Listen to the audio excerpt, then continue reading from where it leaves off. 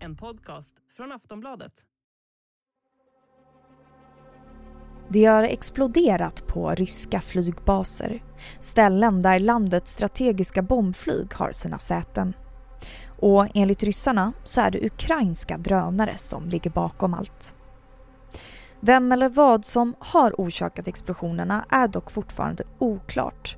Men enligt experter så är det troligt att det faktiskt är Ukraina. Och stämmer det, ja då är det en ny utveckling av kriget. Dessutom så är det en prestigeförlust för Ryssland som redan har svårt att motivera sitt folk att gå ut i strid. Så om det stämmer att Ukraina ligger bakom det här, vad kan deras nästa drag vara? Hur kommer Ryssland att agera? Kan vi vänta oss märkbara svar? Är det här början på en ny eskalering av kriget? Och kommer väststöd till Ukraina stå lika stadigt om det visar sig att det faktiskt är Ukraina som ligger bakom attacken och fler sådana kanske väntar? Jag heter Vilma Ljunggren, det här är Aftonbladet Daily och på plats i studion är jag och Joakim Paasikivi, överstelöjtnant och strategilärare vid Försvarshögskolan.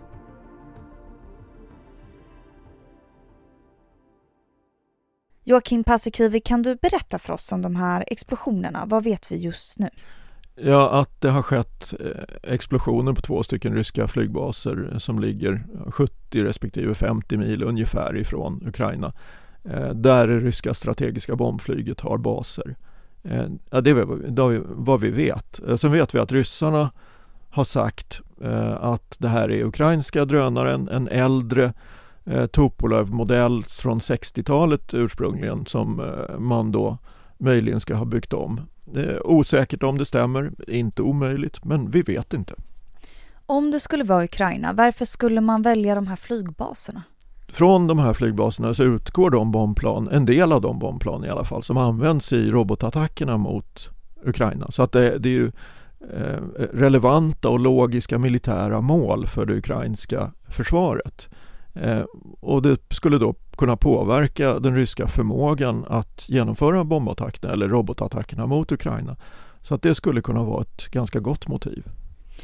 Och vad är mest troligt då enligt dig om du spekulerar? Ja, i och med att de har skett 2 stycken samtidigt så tror jag ju inte att det är olyckor. Ryssarna säger att det är Ukraina och det förekommer uppgifter i amerikansk press om att ukrainska icke namngivna tjänstemän ska ha sagt att det är det. Så att jag tycker att det verkar rimligt, men jag vet inte. Men om det stämmer, då har ju Ukraina tagit kriget till Ryssland. Vad innebär det? Ja, att Ukraina försvarar sig även på djupet av Ryssland, ja det är ju en ska vi säga, militär logik. Det blir pinsamt för Ryssland, för antingen så har de misslyckats med luftförsvaret eller med säkerhetstjänsten, beroende på lite vilken vinkel man väljer, om det är specialförband inblandade eller inte, som det finns en del uppgifter som säger. Ryssarna kallar det för terrorangrepp. Det är det ju inte. Det är ju militära, helt logiska svar på den ryska bombkampanjen. Jag har svårt att se att det finns några jättestora svarsmöjligheter från Ryssland. Alltså dels så är det ju de som är angriparen. De har ju skickat de här 100-talet robotarna. Sen kommer det vara en stor prestigeförlust för ryssarna naturligtvis. Så att de kommer retoriskt att vara tvungna att svara på det. Men att skruva upp intensiteten eller volymen på de ryska anfallen mot Ukraina, jag tror att man kommer att ha ganska svårt för det.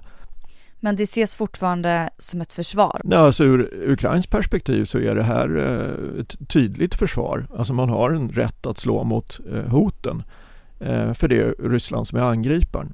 Ur det ryska perspektivet, ja då är det ju bara ryssarna som får slåss. Men vi pratar ju lite om game changers hela tiden i det här kriget. Skulle du säga att de här eventuella attackerna skulle kunna vara en sån?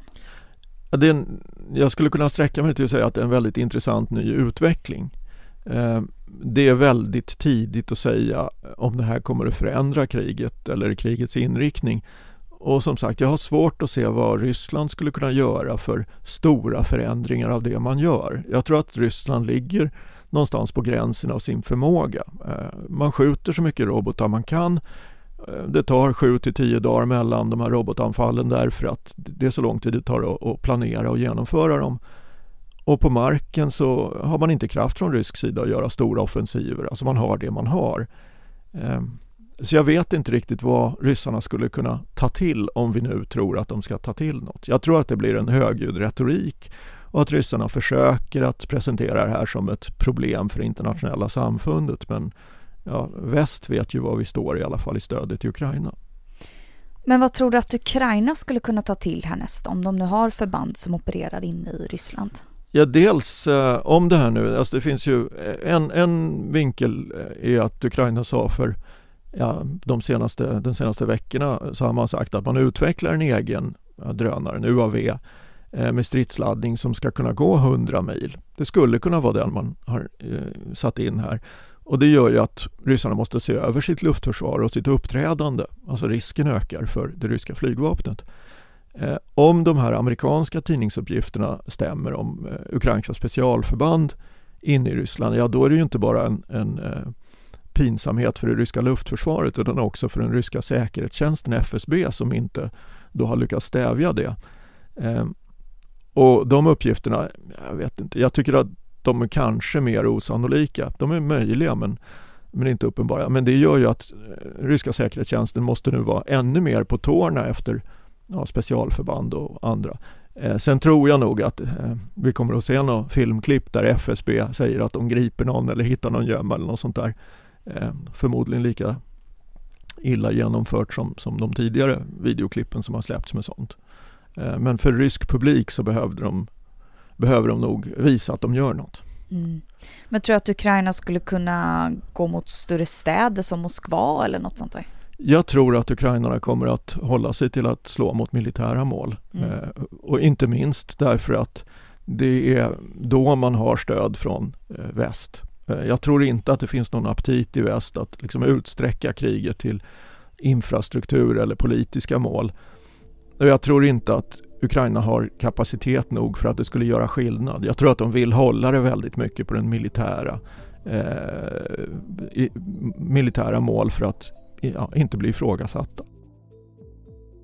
Aftonbladet Daily är strax tillbaka.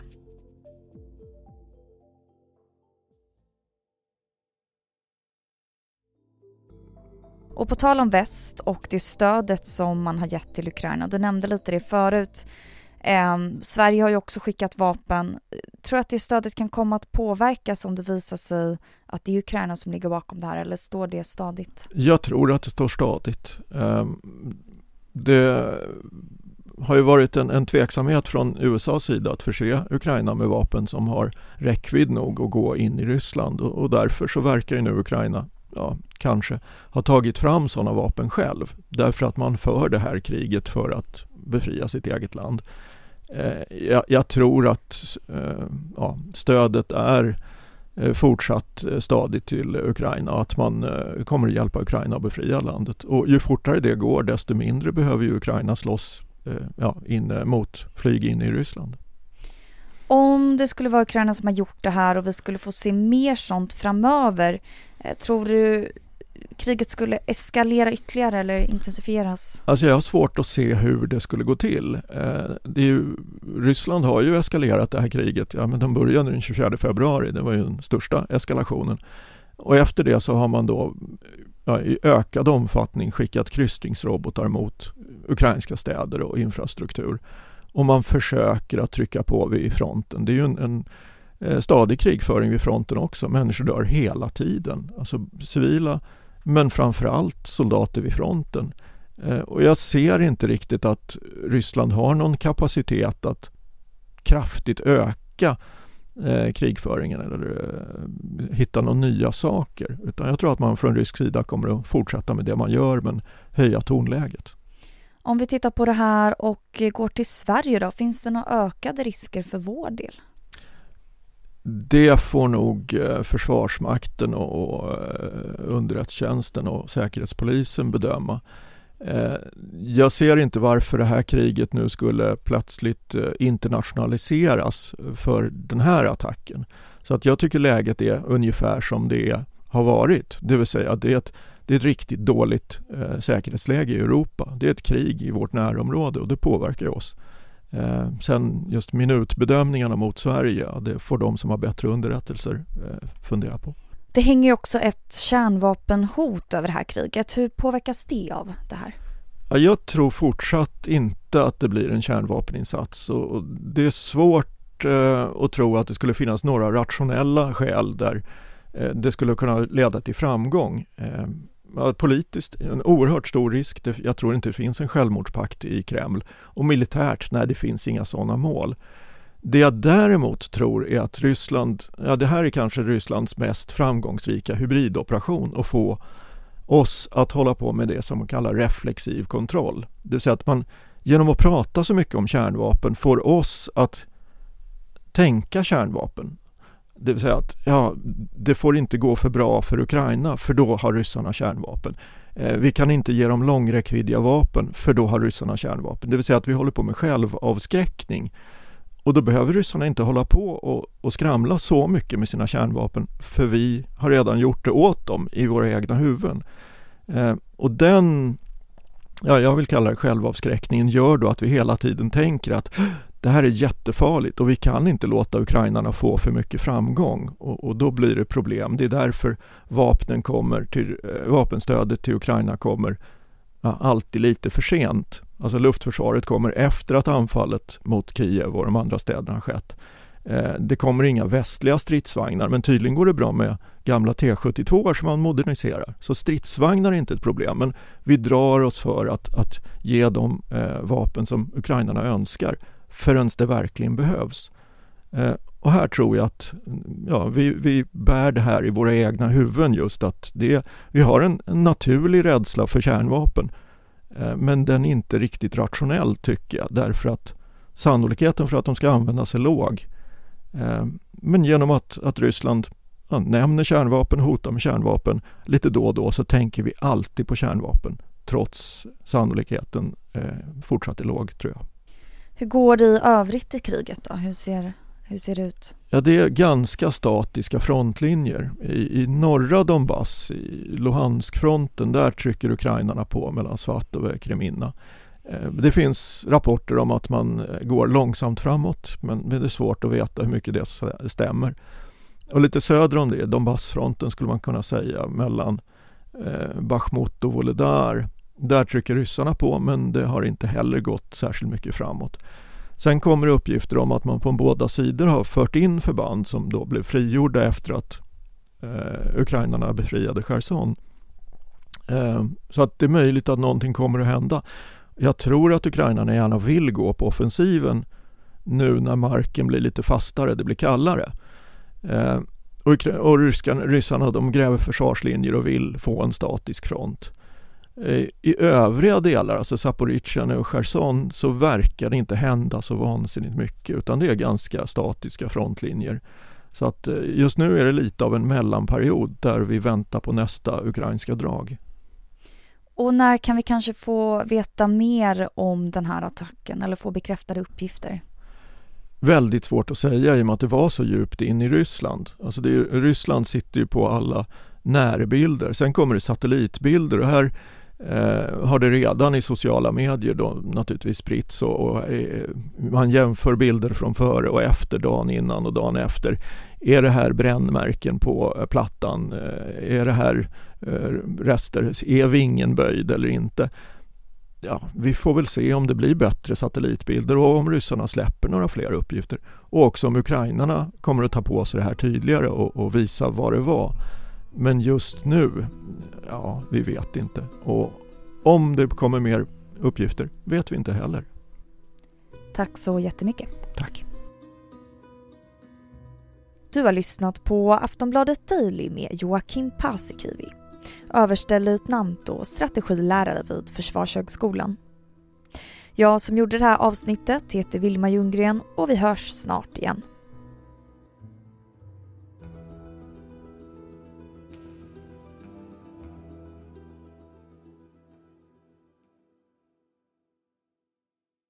Du har lyssnat på en podcast från Aftonbladet. Ansvarig utgivare är Lena K. Samuelsson.